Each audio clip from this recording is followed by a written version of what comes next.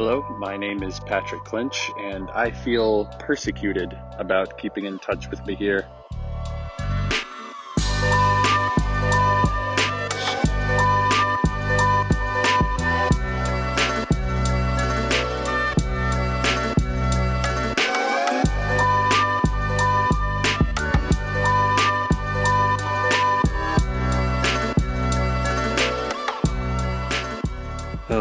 Hello. You're listening to Let's Keep in Touch, and this is Mihir Shah. I've had a eventful few weeks. I graduated college, for one. It happened in my living room at about 4 p.m. when I submitted an essay I just started earlier that day. What else? I gave a speech on Zoom for my scholarship class, which was actually kind of fun. I spent like 3 whole days writing this 15-minute speech and practiced it for about a day, and actually, it was very rewarding, and I was really honored to be senior speaker. So thank you for everyone who made that happen. What else? Gosh, I started Chloe Ting's 2-week ab shredder workout with my girlfriend and a friend, and my God, I am so out of shape. My stomach has not felt this pain in years. Like, this is a pain that I felt in high school, and I completely forgot existed in the world, and yeah, it's been very tough. Hardest thing I've done in a long time. But that's the point, I guess. So, 2 weeks I'll be Kumenanjiani. No, I won't be. But I hope I am. And lastly, I just found out today that I got the Excellence in Screenwriting Award from the Department of Communication, which was very big news. And made me very happy. It feels good to get acknowledgement from your professors that you did well in the last 2 years. It was just huge news and a great way to, go out. Otherwise, I have been playing a lot of video games. I'm still very much unemployed, and life is as usual here in quarantine. My next guest is Patrick Clinch, a rock star. Ew, did I just say rock star? Sorry, Patrick. He's really good at improv, and he's been a really great friend over the last few years. We've had a lot of laughs together. I'm definitely going to miss him after I graduate. And, well, I did graduate. That's so weird to say. I didn't actually. It's fine. I graduated. I'm going to miss him whenever, I actually have to leave Chapel Hill in North Carolina and go elsewhere. But I was really happy that we could sit down and chit-chat for a little bit. I hope you guys enjoy it.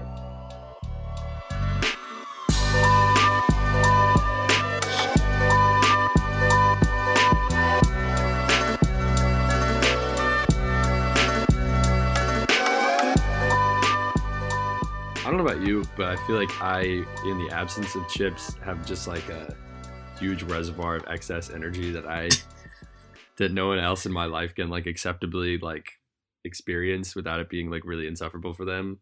Like, yes. With my family, like I'm like, I'm still like the joker of the family, but it's nowhere near, like, I can't. Sometimes I'll say something and they'll think I'm angry, and I'm like, no, I'm just doing a bit. Yeah, it's just an impassioned bit. Like, no, it was a strong bit.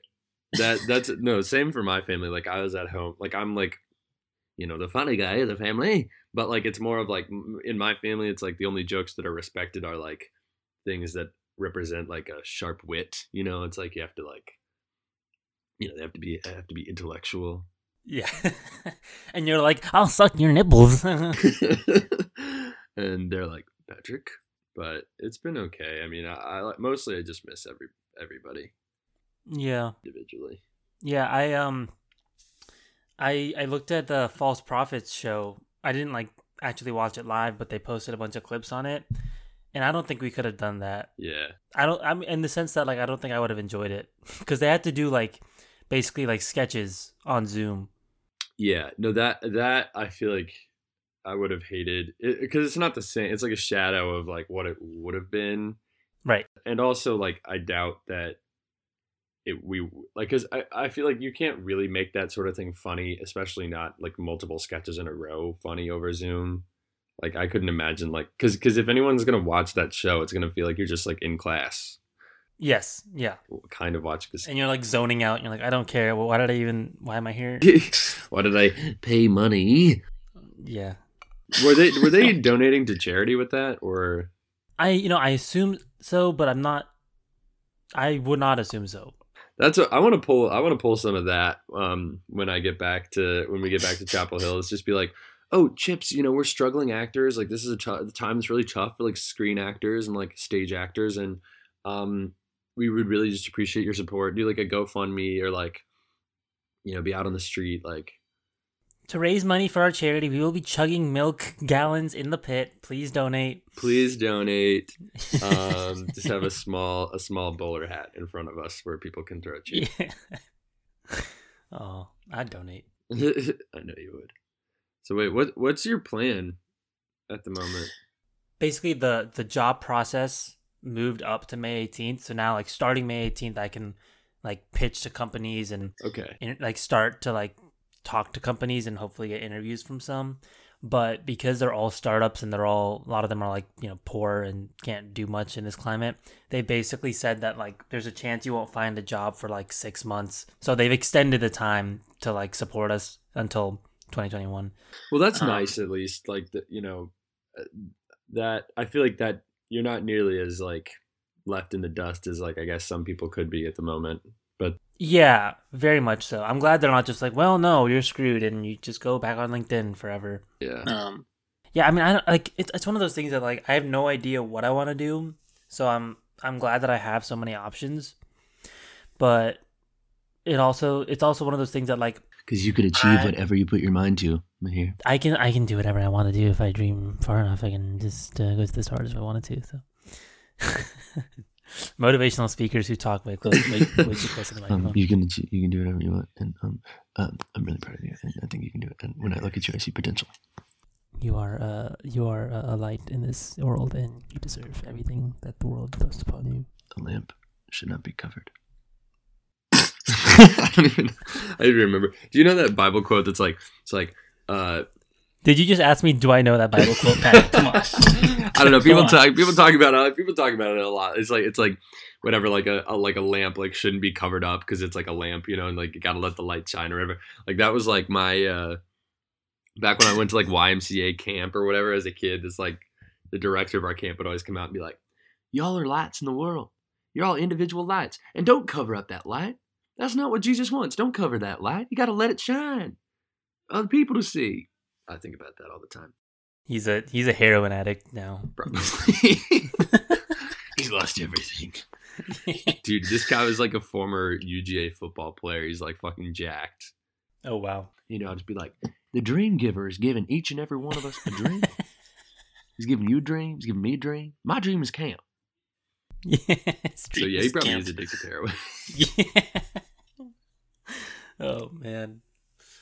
What about you? Do you have plans this summer? Not really. The Late Show thing I found out like a couple days ago is not happening. They're just like not taking interns, which I figured was going to be the case. There's just no way that was ever going to work out. That's really sad. I mean, it sucks, but they emailed me specifically and they were like, we'll move your candidacy to next summer. So that was cool, which I don't know if that means anything, but it's just like a gesture, which was nice of them to do. So, I mean, I wouldn't mind doing that out, like coming out of college, like maybe doing a summer thing with them, like maybe before grad school or something. I don't really know exactly what I'm trying to do though, but that kind of sucks. But barring that, I'm pretty much just going to be in Chapel Hill, like working on my thesis. And then I'm going to try to volunteer for like a campaign, maybe like Cal Cunningham or something. Nice. But I don't know exactly. I told the Robertson that was what I was going to do in order to get money from them. Very good. So I have to do some version of that. I don't know precisely what that's going to look like quite yet, but like I reached out to someone in the Biden campaign a while back that like I have like a loose connection to, but which that would be cool to like work for them. But then there's also a part of me that's like, do I really want to like be like, I would for the Joe Biden campaign? Yeah. But I don't know. Like I obviously want him to win, of course, but like I just feel a little weird about it now. at this point. Yeah. Yeah, it's a weird. I knew this was gonna happen come like January. I feel like I was like, yeah, it's inevitable. And now that we're actually there, it's just so grim and like non-exciting at all. It's not exciting at all. And like I know that like it's so important that like someone else is president. It could literally be anyone else at this point, just to like preserve American leadership in the world and all this other like long-term stuff that's really important, but it like it won't feel like a resounding victory like it might have in another scenario if say Yes.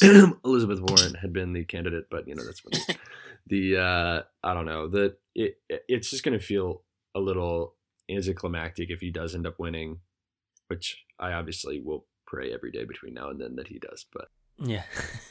Yeah, it's weird. And I know, like, it just feels so non-idealistic compared to the last, like, like Obama and, like, the Hillary Clinton election. Like, it just feels like that was, like, a very much like an ideals war. Now it's like what do I want to get railed by, basically? Yes. Which old man penis do I... that's what they should really do, is just have two pictures of their penises adjacent to each other, with their poll numbers. And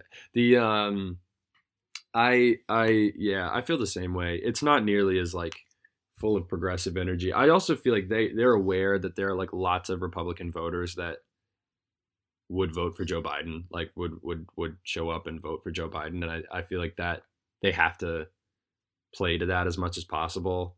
And I understand that, but it feels weird because it feels like their campaign has literally done absolutely nothing to like convince young voters that Joe Biden is the candidate for them. Like they just haven't put any effort into that whatsoever.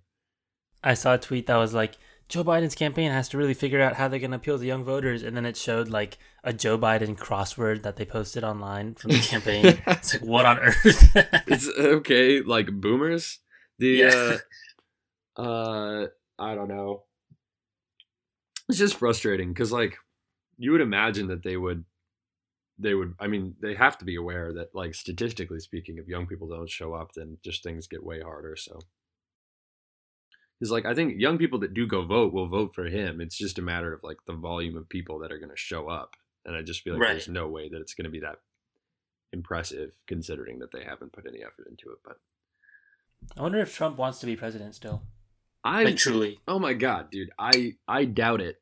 I wouldn't. Yeah. Like, yeah. I feel like probably it's like his doctors are probably like, stop being president. Like the I don't know. Because I don't think he ever really wanted to be president to begin with. Like, I don't think he really wanted the job to begin with. I think he was always just like, I don't know. America was just another building to put his name on. And then now that he's done that part, he doesn't want to have to lead the nation. Yeah. And I don't know. I mean, it's a terrible, awful thing that like a horrible crisis has come about in those 4 years, just by sheer chance. Yeah. Because he's being forced to, well, not even really being forced to try to lead because he's not really trying to, but. There's also like, I mean, we don't have to talk about politics too much, but there's also like the whole idea that he gutted everything that Obama did to like prepare for a pandemic like this, and he's like, what's that? I don't know. We didn't need the task force. We're winding it down. Oh. See, that's a good impression. My impression was like Barney. Like, oh, kids. Dude, do you remember like back in like elementary school? I don't know. I can't even remember. Like people would come to elementary school and be like, "Did you know that the guy who played Barney like murdered children or whatever?" Like there would always be like different like crazy shit that the actor who played Barney had done. Like masturbated off the set. Yeah, he's in jail for slapping kids' butts like over and like what on earth? Dude, that's also I think some conversations surrounding Barney is like how I learned what periods were. Because he was. Please explain. Because they were like somebody was trying to tell me that Barney had previously been played by a woman, but that she was fired because she had her period while in the Barney costume. And at the time, I was like, "What is that?" I was like, that doesn't make any sense.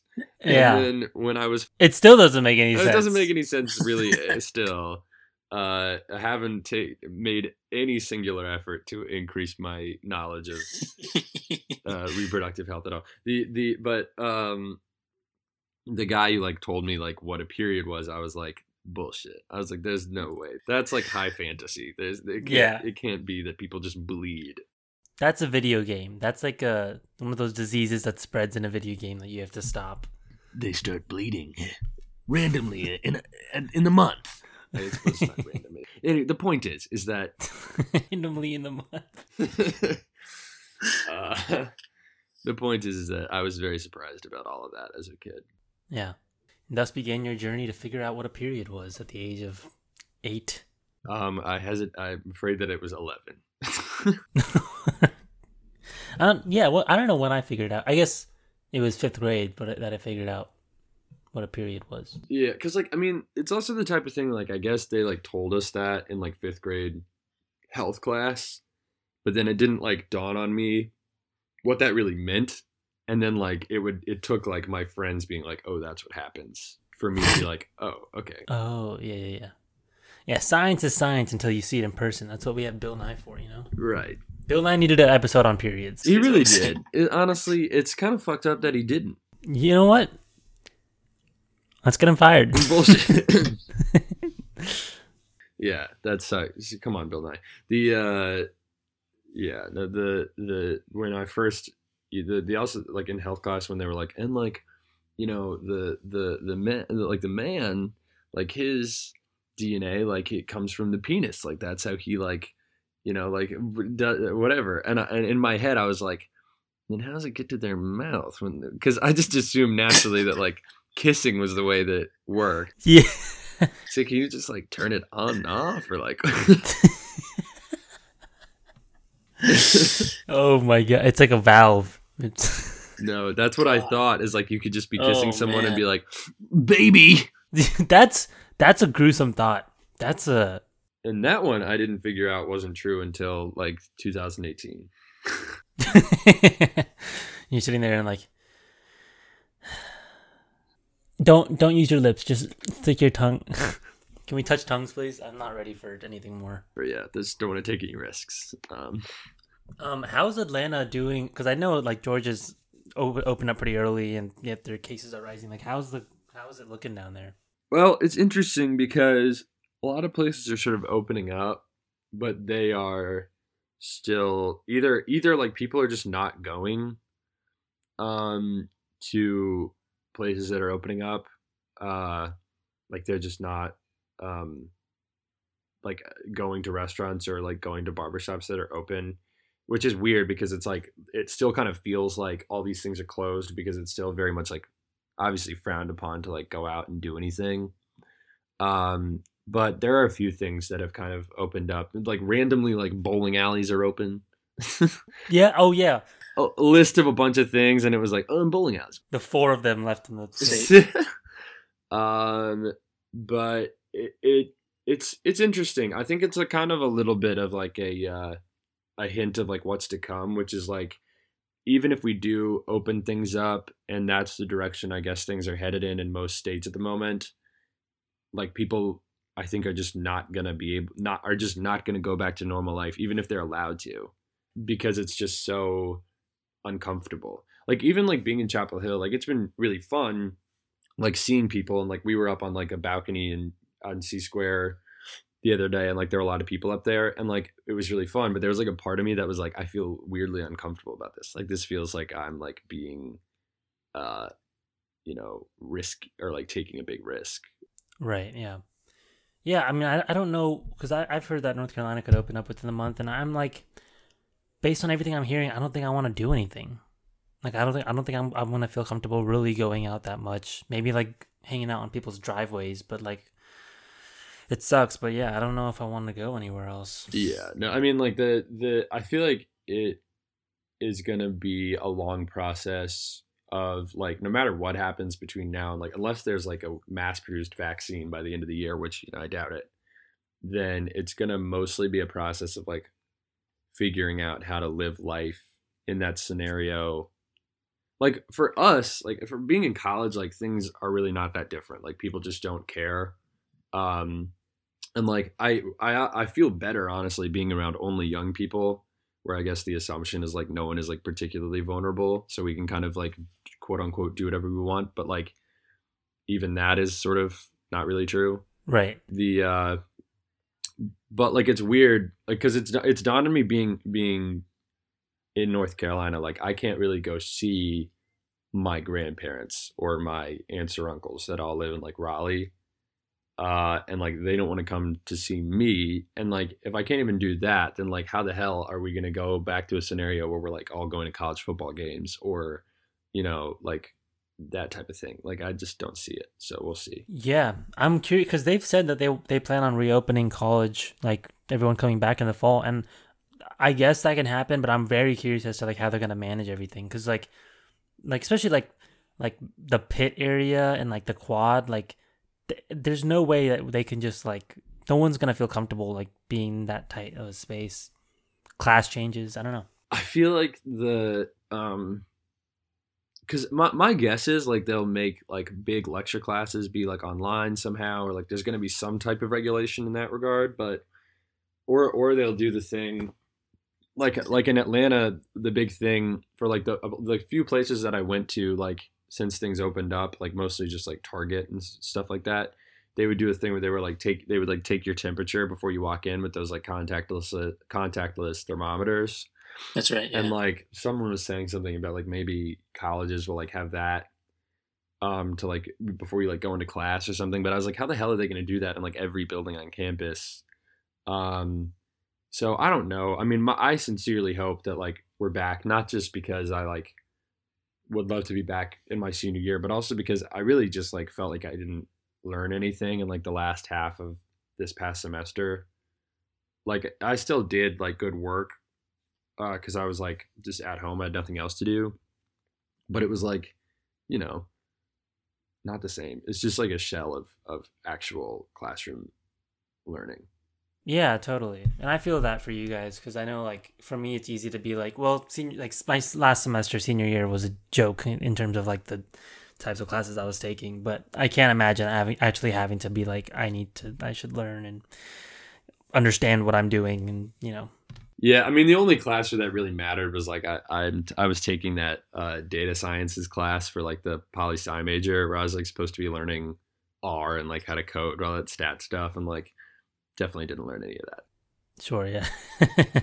Hopefully that skill will never be needed. I'm assuming that it won't be, so we're in the clear. Yeah. I'll be interested to see what happens. I mostly feel bad for my little sister who was graduating high school, and like she missed out on all the senior year stuff, but she's also going to have like a really weird transition into college, Yeah. Like and I guess she won't really know like what the difference will be because she won't have experienced anything else, but it's just not going to be the same. Totally, yeah. That's tough. But it also, if you look at it, over the course of her 4 years, ideally by like the end of year 2 of her college experience, things are maybe getting a little bit better.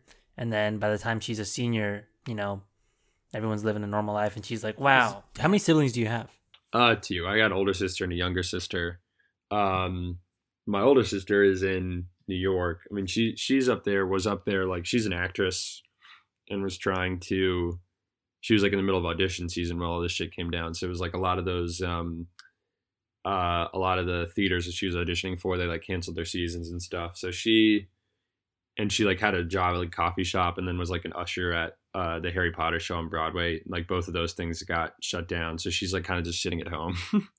Damn. Yeah. So I don't know what her next move is going to be. She's 24. So it's like, she is still like really kind of new to that whole world, and she's just like figuring stuff out. But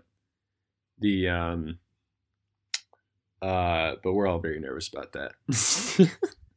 Yeah, that's scary. I mean, I didn't know you had siblings, but I also didn't know that like you had siblings that were into like performing and stuff. That's cool to know. Yeah, I mean, Emma, my older sister Emma, she was like the reason I ever did theater in the first place, because she was like really into it or like she got into it in like middle school and like fell in love with it, and it's like been her life ever since. But she like encouraged me to try it, and like that was why like the first thing I ever did was like in 5th grade. I was in like You're a Good Man, Charlie Brown. And I was Charlie Brown. Oh, you were? Yeah. That makes sense though. That makes sense. Yeah, I feel like the tallest Charlie Brown the tallest Charlie Brown ever of all time, and probably with the most hair. But I feel like me and Charlie Brown are pretty kindred spirits. But but anyway, yeah, she's the whole reason I ever got into it. But she went to like Boston Conservatory, got like formally trained and all that stuff. And you're at UNC going, please let me suck your nipples. Exactly. So, but I'll be the one who's successful. That'll show her. Aha! And your other sister, does she like perform at all? No, she's not really like she doesn't really do that sort of thing. She is, however, into like production stuff. Like she really likes to do like video editing and like audio editing and stuff. Like that's kind of her thing. And she like her dream job is to do like production stuff on TV shows and whatnot. So could all end up somehow in the entertainment world, and by that I mean we could all try for a couple of years and then end up being accountants or something. That's wild though, man. Good for you guys. It's cool to have other people in your family kind of striving towards like the same sort of, type of job, type of industry. It's mostly nice because like if I wanted to do something like quasi artistic after I graduate, like there's no way my parents can be like, well, we don't support that. Right. Unless they're sexist against you, which would be refreshing to say the least. See, classic reverse sexism. It's 2020. It's 2020. It's the start of it all. We're under attack. Dude, have you been to this part of Reddit? Yeah, no, it's nice. Wait, you've got siblings, right? I do. I have an older sister. She's back home now, but she graduated with a music degree, and so she's been a flautist, and then she lived in Atlanta for a year. 10 months, and she was a data analyst. She was doing music stuff on the side, and now she's back home, and she's unemployed because she got furloughed. But yeah, it is nice to have a sibling that's like an older sibling, especially that's like doing artsy stuff, because when I was doing improv and like screenwriting and stuff, it was just like, no, this is just that but different. Like, it's the same, trust me. When I was at home, like my parents are always like, of course, asking me about like what I'm gonna do, and like I'm pretty sure like my mom really wants me to go to law school. I think that's like just what she uses like the only way I could ever make money with the majors that I have. But sure. But I keep insisting to them that like my life goal really is to just like marry into a really rich family, and marry like a rich woman, and then like for like the woman to like be like, like my father-in-law really hates me because he thinks I'm like a drag on the resources, and then she's like, you just don't get it, like he has more heart, more spirit than you ever had, and like and then like there's a whole arc where like I'm like in our huge mansion house, and I was like working on my typewriter, like writing like a screenplay for like 15 years that I never finished. Yeah. Me and the father-in-law end up having like a heart-to-heart, and then he ends up kind of like adopting me as a son he never had. And anyway, so that's my plan. Yeah. I love it. Yeah, so I don't really have any intention whatsoever of like pursuing anything of any professional weight. My dream was always to marry like a doctor, someone just really rich, and then I can be the stay-at-home dad. I write, and I do improv. I just go work with a bunch of 50-year-olds. Yep. And that's the whole gig. That'd be fun. No, it'd be amazing. Plus, you don't have to worry about being the breadwinner. Whenever the kids are starving, you can be like, well, this isn't my fault. Yeah. Go ask your mom. Go ask your mom. She's the one who makes all the money. Unless you want to play catch or yes and. Yes. Unless you want to play catch or have something said to you that you're going to think about 30 years from now and leave an ice chip in your heart. Don't talk to your dad about it. Yeah. No, but I mean, all joking aside, like I do really want to do something like that. Like not the marrying rich part. Well, yes, but like, yeah. But like I do want to like try and write and perform out of college. And like, I really would love it. I mean, it's obviously like the dream career. But I don't know. Like there are times I question whether or not that's even like in the cards at all. You know what I mean? Like it's not. Like I'm not like you listen to that Conan O'Brien podcast and he's talking to like Adam Sandler or whatever and he's talking about like, oh, you were so confident you walked in there, it's like I'm gonna be a big star. Yeah, I don't have that energy. I feel like you kind of need that to really make it. Yeah, and it's, I mean, how I look at things is like I feel like I don't have pure talent. I think I have like I have a work. Well, no, hear me out. I think I have like a really good work ethic when it comes to these things. So if I were to be like, I'm going to go to New York and I'm going to go try this for a year, I feel like if I went in with that being the goal, I feel like I could make something happen. But I don't think I can just kind of, like, I need to fully commit, and fully committing is what scares me. See, I'm the same. I mean, like the thing is like I really don't have a very good work ethic. I don't really have a very good work ethic with anything that I do. But I do think that you are naturally talented at improv and all that jazz. I appreciate that. No thanks. But that's the thing is like whether I am or not, I don't know if I've got the cojones to like make that into a reality. Like I think if work ethic is against talent, it's going to be work ethic every time that makes it, because you just have to like I don't know, because I feel like you've also got like sort of the package, you know what I mean? It's like you are talented, but I feel like you've also probably got like the ability to like try and assert yourself and like make it into a thing. I'm not white, which is super in right now. Oh my God, we've got another token Indian. Yeah. Just producers yelling at each other from across the room. We got him. We got one. But I don't know. It's just like I want to be able to like get out there and like do the work and be able to like because I feel like in order to actually make it as a writer, you've got to have like a portfolio of stuff that you've got available to like give to people and be like, this is an example of my work. Like stuff you've never even used before, or to like if you're doing like stand up or improv or something, like you've got to like really it's got to be your life. You know what I mean? Otherwise, it's never really going to be the quality that's necessary to like be a professional. Right, but I mean, so like I tell you a quick story. I listened to a talk by this guy named Tom Triveni, who was a Moorhead class of 2010. And he worked in investment banking right after college, and then he moved to mergers and acquisitions or whatever, and he was in it for I think like 5 or 6 years or something like that. Or maybe less. I don't know the exact timeline. But basically, he wanted to be a comedy writer. And in college, he had interned at The Daily Show before he like went on the finance track or whatever. But he really like that's where his heart was.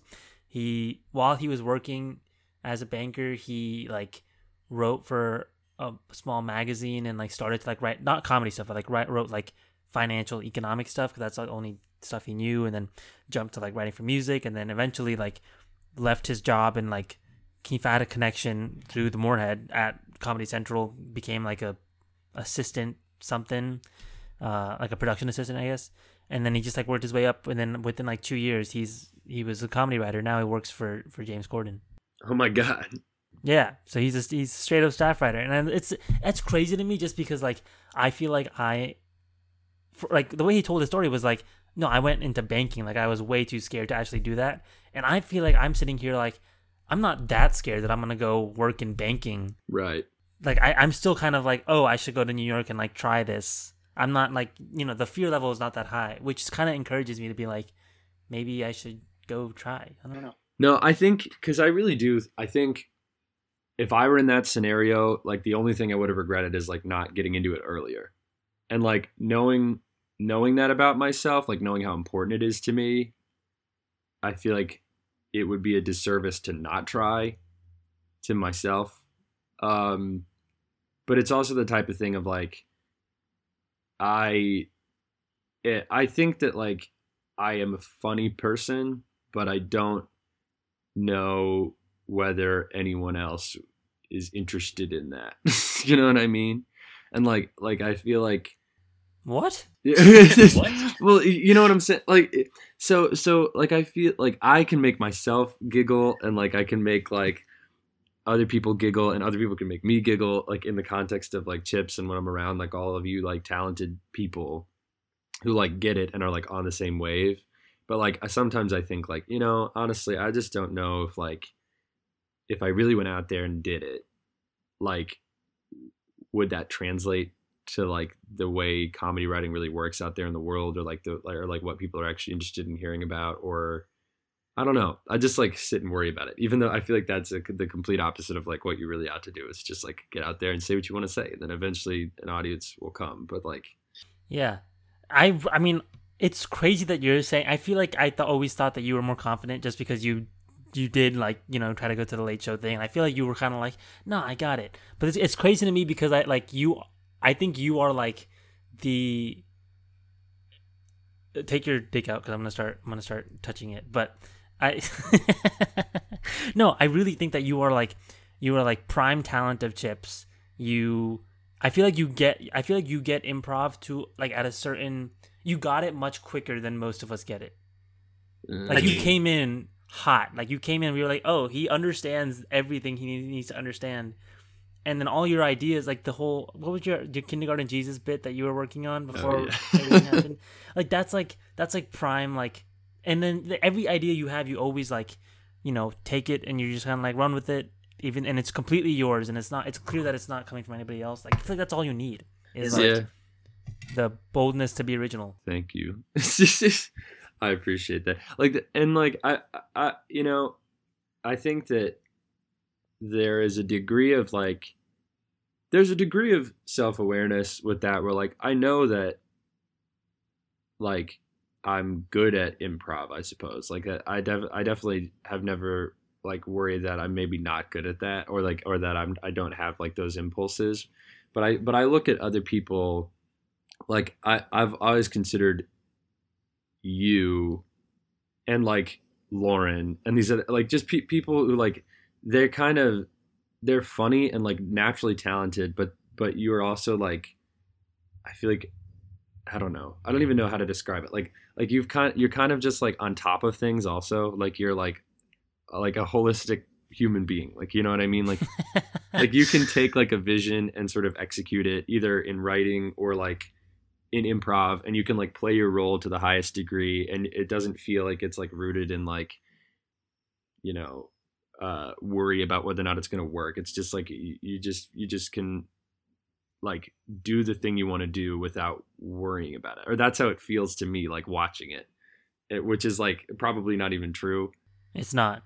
No, it's not. It's completely false. And it's also like someone like Hope too, you know what I mean? Who's just like, she just has ideas that are insane and just can like sit and write them and like, and is completely just, I mean, oh my God, just so talented.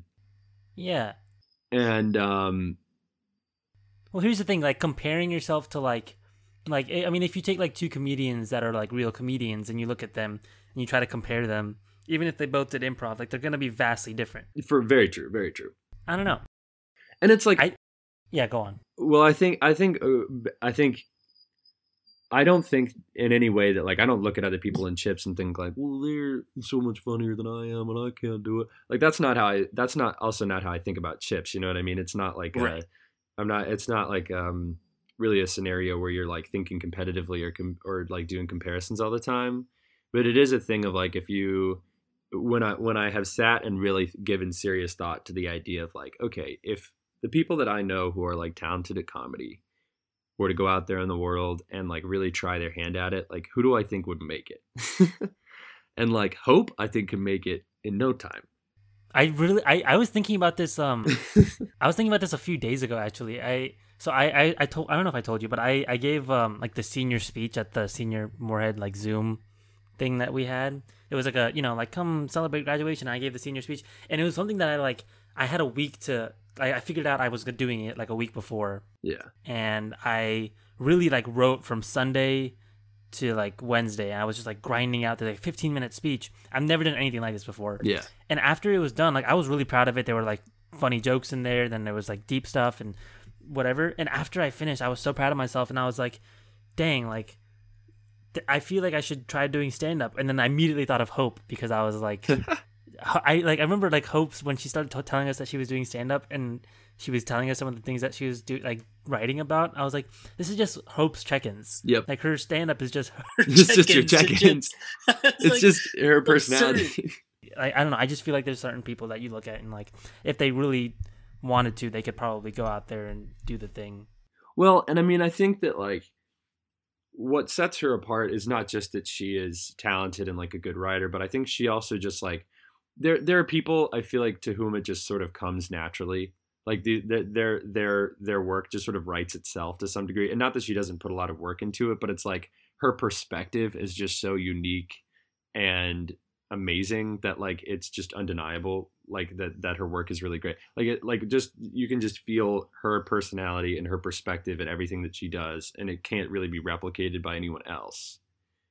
Yes. And that I think is what I would like to be able to do, is not just like the writing aspect of it and like be a good sketch writer. Of course, I'd love to be a good sketch writer, but I think what she's able to do, which I think is amazing, is to like be herself with her work and what she does. Because I feel like you're never like you actually literally cannot be good until you have a voice that is like fully your own. And that's what I feel like I don't quite have yet. And I think that's something that I am developing and can develop. And that takes like a degree of courage and work that I haven't put in yet. But I think that's like the thing of like, if you've got a baseline level of like desire to do the thing and then like talent, I guess theoretically to like be a funny person professionally, the rest of the battle is just like letting go, being yourself, trusting that your perspective is something that people would be interested in. And like that is I feel like the place where I am in my consideration about whether or not like, you know, I want to get out there and do it, is like, am I ever going to have that level of confidence and courage to like say what I really think and do what I really want to do? But yeah, I think when I tried to do stand up a few years ago, that was my problem, was like I have no voice. The things I'm saying, I'm like, I look at what I'm about to say and I'm like, I don't know why I'm saying this. It's like, there's no real, like, this is not at all what I need to be talking about. So yeah, I think that it is difficult to be able to find that. And I think, I guess the only way you really do solidify that is just by trying over and over. Yeah, it's definitely like just an exercise in repetition until you like find out that you actually do have ideas that are your own. Right. Because I feel like both of us definitely like grew up watching certain comedians or certain comedy things, and like I think like, oh well, that's genius, I could do that. Yes. But then you realize that like the only reason that's genius is because at one point or another they were like, well, I don't want to do that thing that people have done before. I'm going to do something else, or I'm going to do what I think is, or what my perspective is, somehow represent that. But I don't know. It's difficult to do, but I think there's like not a person in Chips, honestly, that I don't think could like get out there and like really give it the old college try if they wanted. Yeah, no, agree. Completely agreed. Yeah. You want to talk about Chips fully? This was when Bridget was on the podcast. We were like, I think we did it like right before Chips practice. Like I think it was show week too, and all we did was just talk about Chips. Yeah, no, let's definitely just talk about Chips. Down. It makes me happy because I feel so, like you said earlier, like I feel so far removed from it now, even though I guess it's only been 2 months, so it's basically like a summer vacation kind of thing. But that feels like it's like a whole lifetime. It does, yeah. I miss it dearly. I can't like, I think about like I really do want to continue doing improv once I'm able to move out somewhere and once that's a thing again. Yeah. But like, yeah, it's just like it'll be completely a different animal, different environment, different like dynamics. And when you get out there in the world, you got to pay other people to let you do improv. Yeah, isn't that crazy? That's wild. No, it won't be the same because like I think what makes Chips great, especially in like the last 2 years, I think is like just the feeling of like togetherness that it has. Like I don't think I've ever been a part of a club that has felt so like closely knit before. in my life, or really any organization whatsoever that has felt so closely knit. I agree, and I think the reason that it is that way is because the focus shifted about 2 years ago. The focus shifted from like performance to dynamic, like group dynamic, and I think that was just like the key. Because when I got on it, I mean, you know this too because you got on the semester after, but it was really just like, is this gonna be funny? Let's make this funny, Right. And there was no really real concern about like, oh, like does this person feel comfortable in the room right now? Right. Yeah, and like I understand.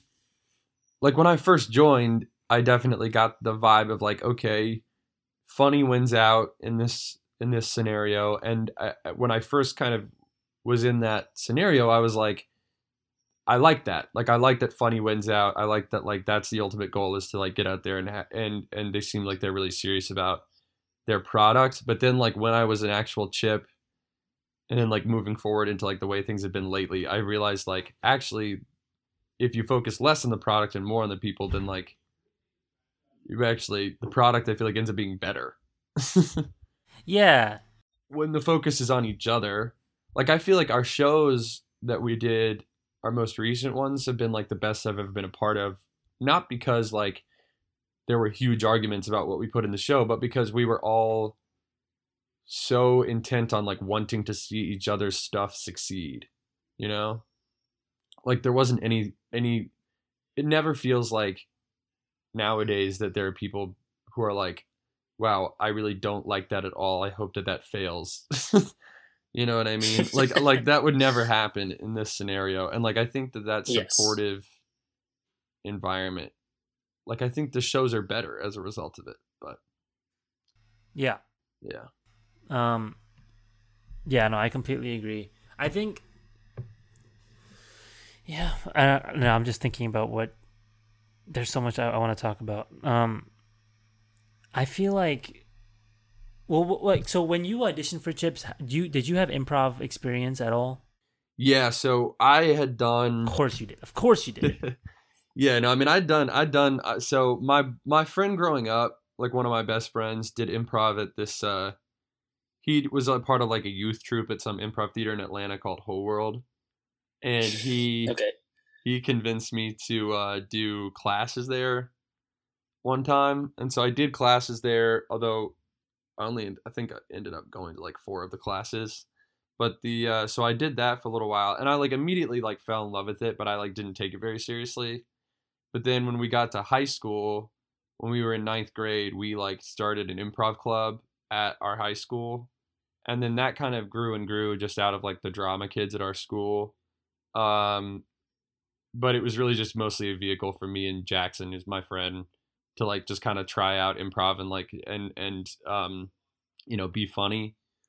And so I had that level of experience, although I never really was like in a scenario before Chips where it had to be taken very seriously. It was just sort of like not like as craft, like it was never thought of as craft in that scenario, but like it definitely is more experience I feel like than most people have. Yeah, that's awesome. That's really cool. I wish I had an improv club in high school. I don't know if I would have done it, but I think it would have been cool to like know it and see it and get it clean. Because I had no idea what improv was before college. Oh, really? No, never. No, I mean like we definitely had a good time with it. I mean like it was definitely like not. It was like far from a cool thing to do. I'll say that. Yeah, sure.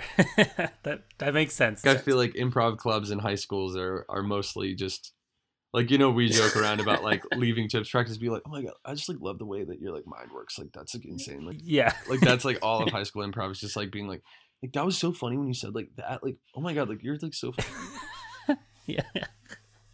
Dude, the way you like made that happen, it's just like it just goes to show like your brain is on a different level. Like you're thinking in just like 4 dimensions, and that's like insane. Like I can't even keep up. Like your brain is able to see the way your eyes see, but your brain has eyes, and it is phenomenal. I'm like you're a good listener too. Anyway, so that's like mostly what it was, and also like because me and Jackson, this guy, were like we were like teaching improv, but we literally were just like going out of the UCB like ASCAT manual that you can like buy on Amazon about like how to do Right. improv, and then just like teaching kids how to do it from that bullshit. Um, but it was really fun, and like when I knew like Chips was the very first thing that I knew I wanted to do. Like when I got to UNC. Had you heard about False Prophets? Yeah, so when I was like when I knew I was gonna go to UNC, I like went on Facebook and I was like checking out the different like situations for comedy, and I looked at like False Prophets page and like Chip's page, and like False Prophets promotions for all their stuff. I was like, okay. And then like Chips, the videos that they had on the Chips Facebook page of like, I don't even know what was on there, but there were so many things that I was like, this is the good one. I like told my parents, I was like, I know for a fact this is the actual good one because I can tell these people are actually really funny and like awesome. take it seriously, and like this is definitely like the amateur hour one. Like if you know what you're talking about, I think it's just so like, not to badmouth False Prophets, but it's just so obvious like the difference, I think, when you really look at just like the product that is out there. But Sure. Yeah. but yeah, I came into that knowing what I wanted to do. It was also crazy because that first semester I auditioned, there were so many people there at the audition. Like I don't think there's been an audition that's been that big since I've been a Chip. Yeah, that was a big one. I don't know how they got that many people to come. And like I that's the thing is like I like racking my brain, like how the hell did that many people show up to that thing? Because like we haven't been able to replicate that at all. And like I it's definitely not like the people who were in charge of it at that time were like any better at pub. No, definitely not. Probably the precise opposite. So I don't know. I guess it was just more of a kind of coincidence. But oh man, those are the days. How did you start? I auditioned for False Prophets fall semester, and I didn't. So the first day I did 2 improv scenes. I don't even. I don't think they were good, but I think it was like fun. And then they were like, okay, well, if you did improv today, come tomorrow with the stand up, like ready. And I was like, what, excuse me? I don't know how to do stand up. So I literally, at the time, this was okay, but I took a Louis C.K. bit, replaced all the words with things that made sense for me, and they completely saw right through it. Like it was very clearly a Louis C.K. bit. So I didn't get a call back. And then, I told you this, but Philip Smart actually took me to Chip's audition spring semester, and I really don't know. I mean, like I think he should have got on. It was a shame that he didn't get on, but yeah, that's how it happened. No, I like knowing Phil now. Like I really think he should have gotten on. Yeah, I mean that dude is hilarious. I remember his auditions, and like the reason I get upset now is because we've been on the other end of like letting people in. I you know how subjective it can be if you don't have the right things in mind, and I feel like it was somehow really subjective because they told him to be weird or something. They said go to 11 or something like that. And then the Chip that he was with, I think it was a Chip or somebody he did the scene with, they pretended to be a seal. Like they were a seal that didn't use words. Yeah, that's not fair. And Phil was like, all right. And Phil actually went with it pretty well, I thought. But then he still talks about it. He's like, what? How the fuck was I supposed to do improv with the seal? Like, I don't know how to. Yeah. It also sucks because it's like you can only audition once a semester. I feel like I always worry that we like lose people who like really could be there, but like they're just not there in that moment. But like they're not gonna like most of those people, unless they're like CC or whatever, are like not gonna like come back every semester. You know what I mean? Right. I'm honestly shocked somebody like Ross came back like 3 times before getting on. Yeah, no, me too. Like, cause Ross is also just so impatient. Yeah, you see him now, and it's like, how on earth did you? Man, I miss Ross too. Me too. But yeah, like I mean, it's wonderful that he came back, and like I wish more people would do that, because like I feel like there have been people in the past, even since I've been like on that end of the audition thing, which I guess has been like, which is crazy to think that I've been on that end more than I've been on the other end now at this point. But the that like I feel like if they kept coming back, then like in a different audition and with like maybe a little bit more of a sense of like what we do, they could be like way better. But like I'm always on the team of like, I mean, you remember, like I'm always on the team of like I care less about like what the quality of what you said was, but like I feel like there's just like a vibe and like a capacity for being funny and like being a cohesive member of the group that like you either have or you don't. And if you can express that, then like I'm interested, and if you can't, I'm not. Working. I think it's like working. There was 3 things that I feel like I concluded by the end of auditions that I was like, these are the factors. It was like working with like partner work, like supporting your partner. I forgot the other one, and then like being funny. Like, are you funny? Do I find you funny? Yeah, and like it's kind of crazy to me how people that I think are really funny are like you can know that without ever speaking to them. It's like that, like some like when I first met like a lot of the people on Chips when I first got on, I was like, I can feel that you're funny people and I don't know you. You know what I mean? Yeah. And like that is the key. It's like I feel like there's got to be people that they come out on stage and before they even say any words, the audience is like, that person is funny. Yeah. Just like a completely intangible thing. Like I don't even know like how to describe that vibe, but like you know what I'm talking about. Like it's just like absolutely. It's almost subjective, but it doesn't feel subjective because of the fact that it's so universal at the time. Like, yes, I remember watching. I think you were there at the Second City show like 2 years ago in Chicago, and there was this like really tall guy with a mustache, and he was kind of lanky. And I remember the very beginning of the Second City shows, they just like kind of stand there. I remember looking at all of them, looking at him like, that guy's a clown. Like, what? Like, he's so funny. Yeah, it's impossible to describe. It's like the way they carry themselves, or just their spiritual aura, or something like that.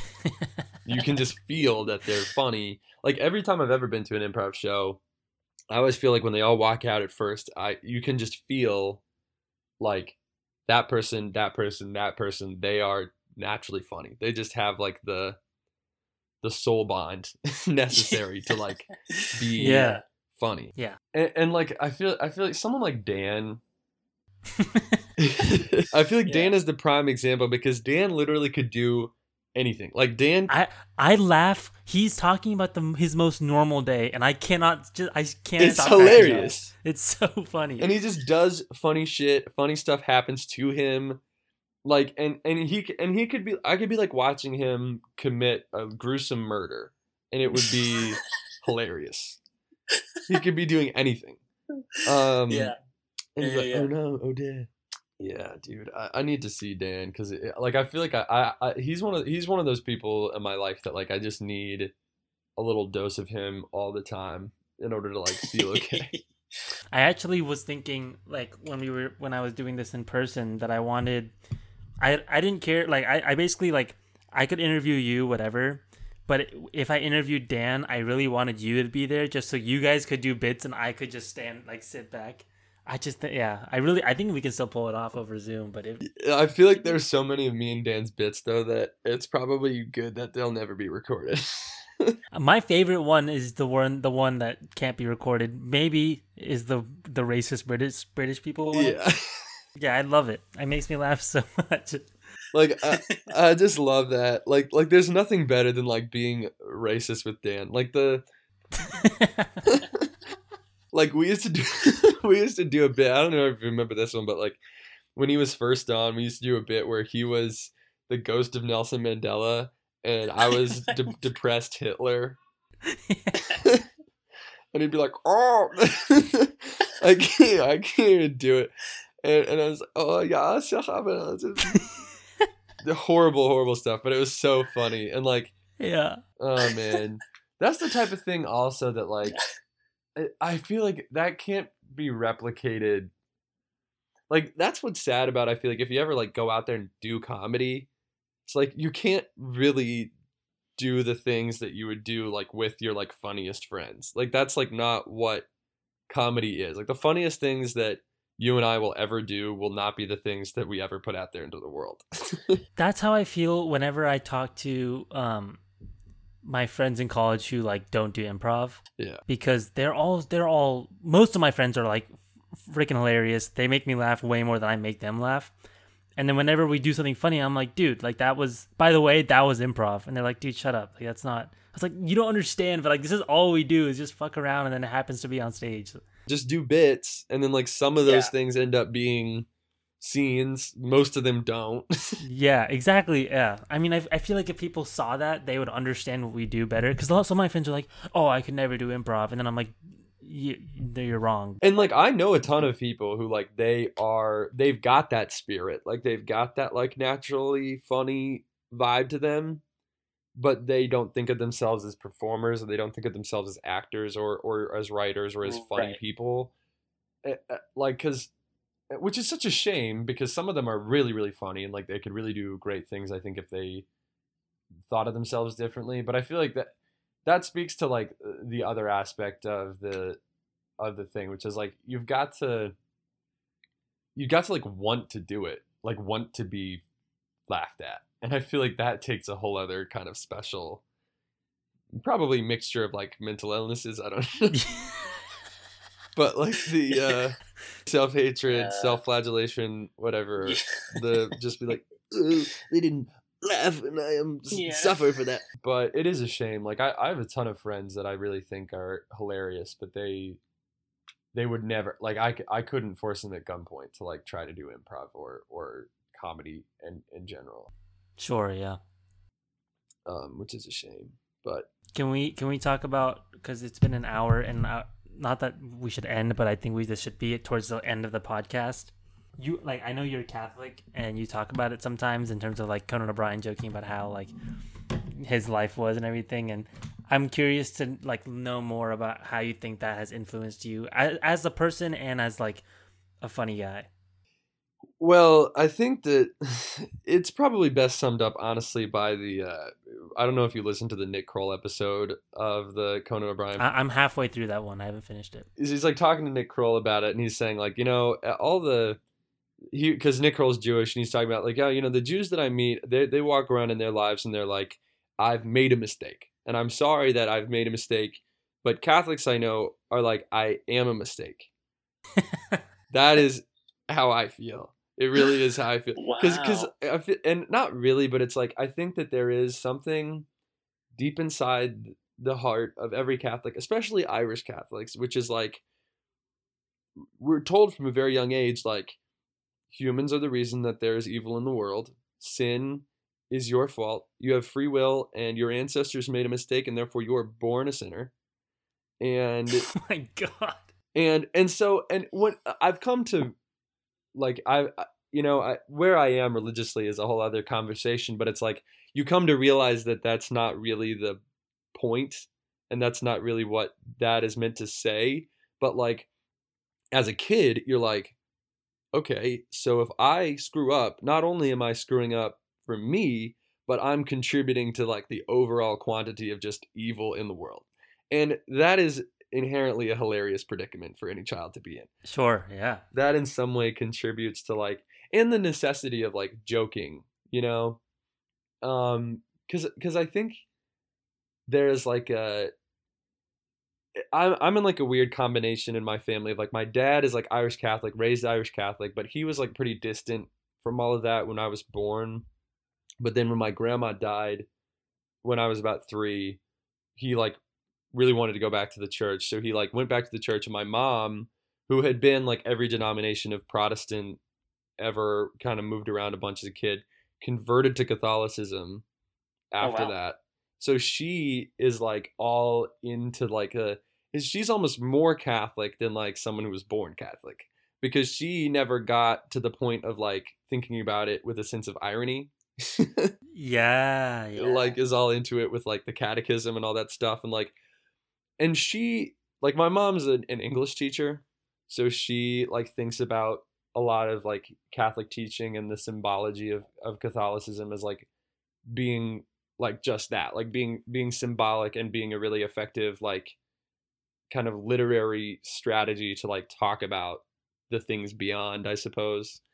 And like I appreciate it on that level, and we've had good conversations about that, but like I feel like her energy of Southern Baptist basically background combined with Irish Catholic has created like an ultimate degree of martyrdom in my family. Of like, there's the Southern thing of being like, well, don't worry about me. I'm all right. Don't worry about it. I'll don't worry about me doing the dishes. Whatever. There's like that, and then there's like the Catholic thing of like, I suffer for you. I suffer for you. I suffer for God. And it's righteous to suffer. And so like my whole family growing up was always like, look at me up on this cross. I'm suffering on your behalf. Anyone going to do anything about it? No. Please don't get me off this cross. I'm up here. I want to be up here. Yeah. And that's like how my family talks about everything. So that's funny. It's just, I feel like that contributes in some way to like kind of being a funny person, or feeling like you have to be a funny person. Right. You can't help it. And you also like, both of my parents like will do that thing where they like frame themselves as martyrs, and they like almost, my dad especially, I think like gets into these situations where he wants to like suffer as much as possible to like prove that he's worthy of the things that he has in his life. And like as his son, I always feel that it's like my responsibility to like poke a hole in that, like make him feel better, or just like be like, let's not take yourself so seriously. I was like, I'm sure God has bigger things on his plate than like how much you're suffering today. So yeah, I think that you kind of, if you grow up in a family like that, because we're also like, both my parents are very funny, and like my siblings are funny, and that's always been like a capital thing in my family of like, if you want to be like the kid that they love the most that day, then you've got to be funny. That's just the way it works. Sure. I don't know. I mean, what's it like in your family? I guess so. Like my religion is Jainism, and I grew up Jain, and we're all Jain. And the idea of Jainism, I guess, is like nonviolence. That's such a way woker religion than Catholicism. Not even, dude. It's just more peaceful, so it seems woker. But there's a lot of stuff that doesn't make sense. Like everything. They talk about space a lot in Jainism. And they claim all sorts of stuff that doesn't make sense. Like there's two suns, and I'm like, all right, let's. No, but so like the whole idea of Jainism is like nonviolence in every regard of life. So like obviously your actions should be nonviolent. Your thoughts are, if their thoughts are violent, that's bad, because that's thinking bad about others, but also it like poisons your mind with anger and your ego and stuff. So like I think growing up, those were like all really, really good values to like drive into me as a kid. And like I felt like I would like feel bad like crossing the lawn to get to my friend's house. Like I would go on the driveway kind of thing, little things like that. But then at a certain age, I think pretty much like middle school is when I started to be like, hold on, like nobody else is abiding by any of these rules that I have been trained. Like nobody is thinking the way I was told to think. And I think because of that, it was a level of like cynicism, I guess, that took over me. But I started to like joke heavily. And basically like, in our community of Jains, there'd be like an annual event every year where it's I'm awful Jain. I don't even know why we celebrate. I think it's like the birthday of our main like disciple person. What's his name? Mahavir. Yeah. Did you know that? Well, yeah, because only from like freaking AP World History or whatever we had to learn about James. That's impressive though, because I remember in my World History class we had like a paragraph, so that's cool that you actually like were able to recognize. Yeah, we had a very like with it AP World History teacher. Yeah, it's awesome. I respect that guy, man. Damn, I wish I had somebody like that. Mine was like, we have Hindus. By the way, James, and Hindus. They sweep bugs in front of them. Yeah, exactly. They carry out a broom at all times. No, but like at this like annual, festival thing that they held every year, I like starting in middle school, me and my friends would like be like the main hosts of it, and we would like put on skits and stuff with the help of adults. And then by the time I got to high school, I was like, no, like let me be the Billy Crystal of this event. Like I'm gonna go up there, I'm gonna monologue, and I started to do that. I would like host the event, and I just started to like. I always take a lot of bits from like things I saw online, but a lot of it was like making fun of the stuff that like we were taught and stuff like that. Not like being disrespectful, but being like, this doesn't make any sense. And yeah, I think nobody else really in that community would like joke like that. I think that was like the only one at the time who was like looking at things like that, and I think that was really big for me to be like, oh, I can challenge or like, you know, make fun of the craziness that is the things that I've been taught. And then in my family, it's like my mom's a super goofy person. Like the things she finds funny is like the things we find funny, just like the dumbest things ever. She'll just like cry laughing. And then my dad is one to like make really bad like dad jokes and then find those funny. So both the sides, but it's just like bad jokes that we find really funny. Like okay, you know the scene in Zootopia where the sloth is talking really slowly? Yeah, yes. That's my mom's favorite scene probably of cinema history. I think she like if you play that, she'll just cry for that hours. Captures I feel like that tells me what I need to know.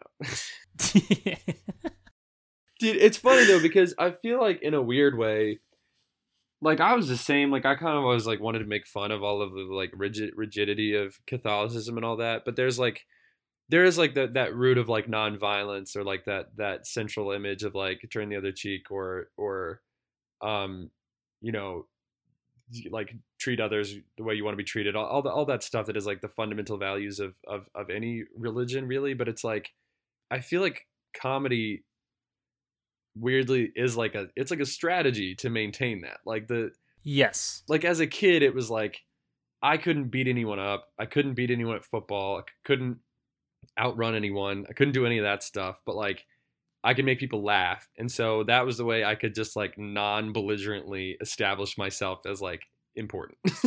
Yeah, and I mean, I don't know about you, but I was like I am like a pretty serious person when I'm not doing like funny stuff. And I was a really angry kid. Like I would just get angry all the time. And then starting in middle school, once I realized I could be funny, that was like the only other option. If I wasn't going to be angry, I had to be like, you know, making fun or, you know, laughing.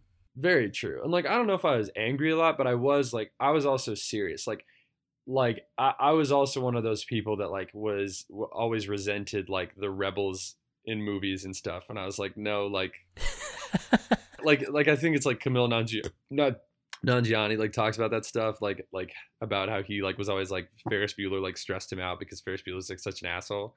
Yeah. Like I was like that too. Like I took the rules seriously. I still do. Like I still do, probably to an unhealthy degree.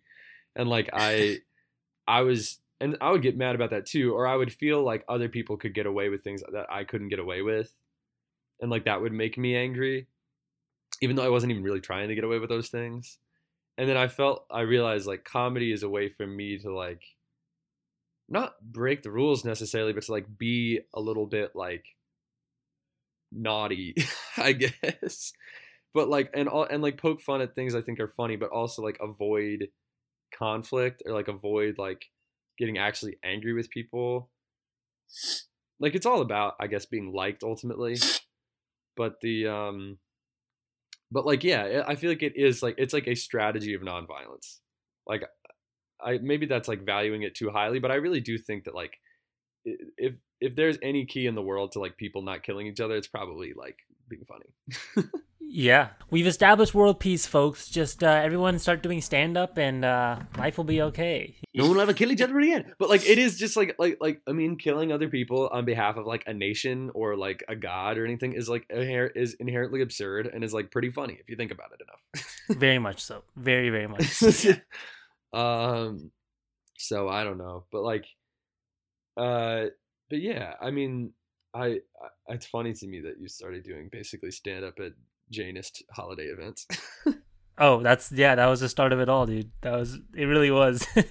I had people, I mean, remember the first time I did it, people were like blown away. They were like, you gotta do that again. Like that was like, we've never seen anything like that. I was like, what? Like, cause nobody was, cause all the people who like my parents, right? Like they they were taught everything and they know all the prayers and stuff, but they really don't know what any of it means. Right. So like really what it means. And that's like all our parents. And then we get here and we're like, why are we doing this? And they're like, just do it. And we're like, this is silly. Like, Were so- both of your parents born in India? Yeah. Yeah. So when did they come to the U.S.? They came, let's see, they got married in 1990, I think. And I think they came here later that year or the year after. So I think like my dad was already here for like 2 years doing school. So he probably got here at like 87, 88. Yeah. And then my mom got here 90, 91. Right. So they like fully grew up in India. Yeah, totally. Yeah. I was just wondering like how removed they were from like the like actual cultural background of all that stuff. They're so integrated, and the reason it also helped them was that like they got here, they came to Cary around like 91 or whatever, and there was already like a Jain community established, and they were like, yeah, now it's big, but before it was pretty small. But like finding that for them, they were like, oh, we can just do our normal thing here. So they got integrated pretty fast, which was nice. That's America, man.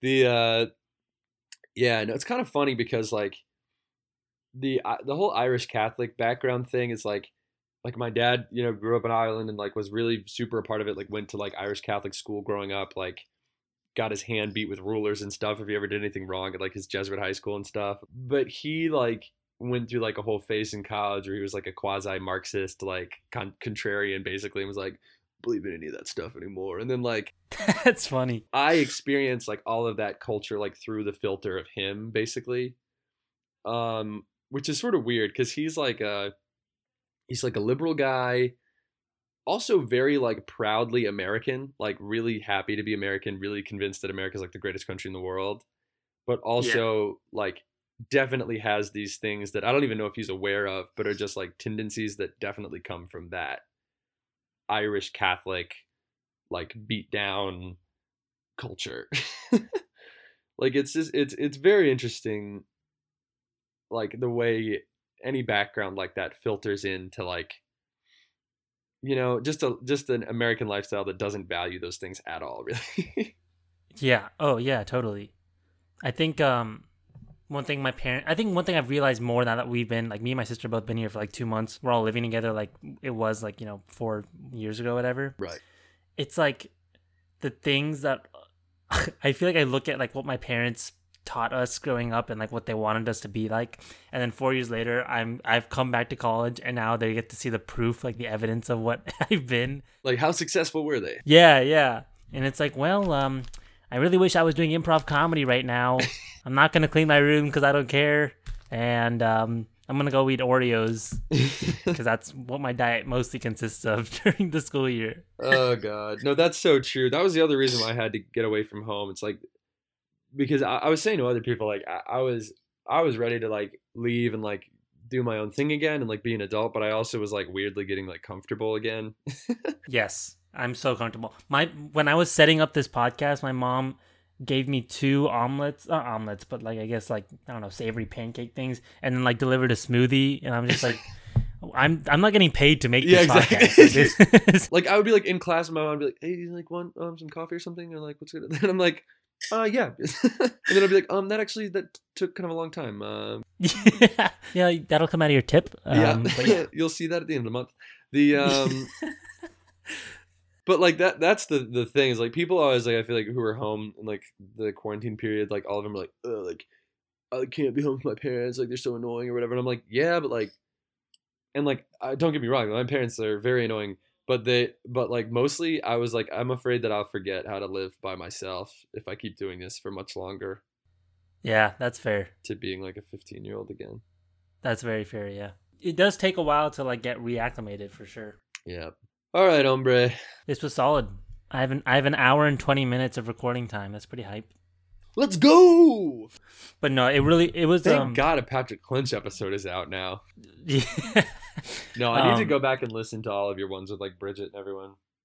Yeah, no, they're fun. They're fun. I think I sometimes listen to them just to like be like, the good old times when I was optimistic about the future and what have you. How's that working out for you? Yeah. I'm just kidding. No, but you're gonna be just fine out there. I have no doubt about it whatsoever. And hey, when all this is over and people can go out again, we should go to New York and do stuff together. You can write and perform, and we can make it a duo I'll hit you up anytime. I would love to do that, man. That'd be so fun. when we're out there in the world. We'll stay in contact for absolute sure. No, for sure. We'll keep in touch. Oh, whoa! Tagline, Natural. zing. Yeah, no, this was good, dude. Thanks for doing this. Absolutely. And also, we should talk more, because I know I really haven't talked to you since that last Zoom call we had. No, I love you, man. I miss you. Miss you too, buddy. We'll be connected. Adios.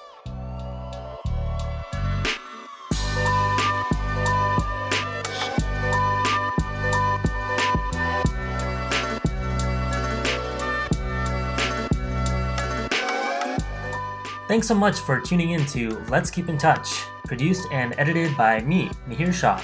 Original music by Kevin Cow. You can check out his beats on SoundCloud at Wagelong Beats. Thanks to San Bei, my roommate and good friend, for selling me his microphone at a very cheap price that I use quite often on this show. And thanks to all my friends for supporting me in doing this and agreeing to be on my show. It's been really fun and very fulfilling. That's all. Take it easy.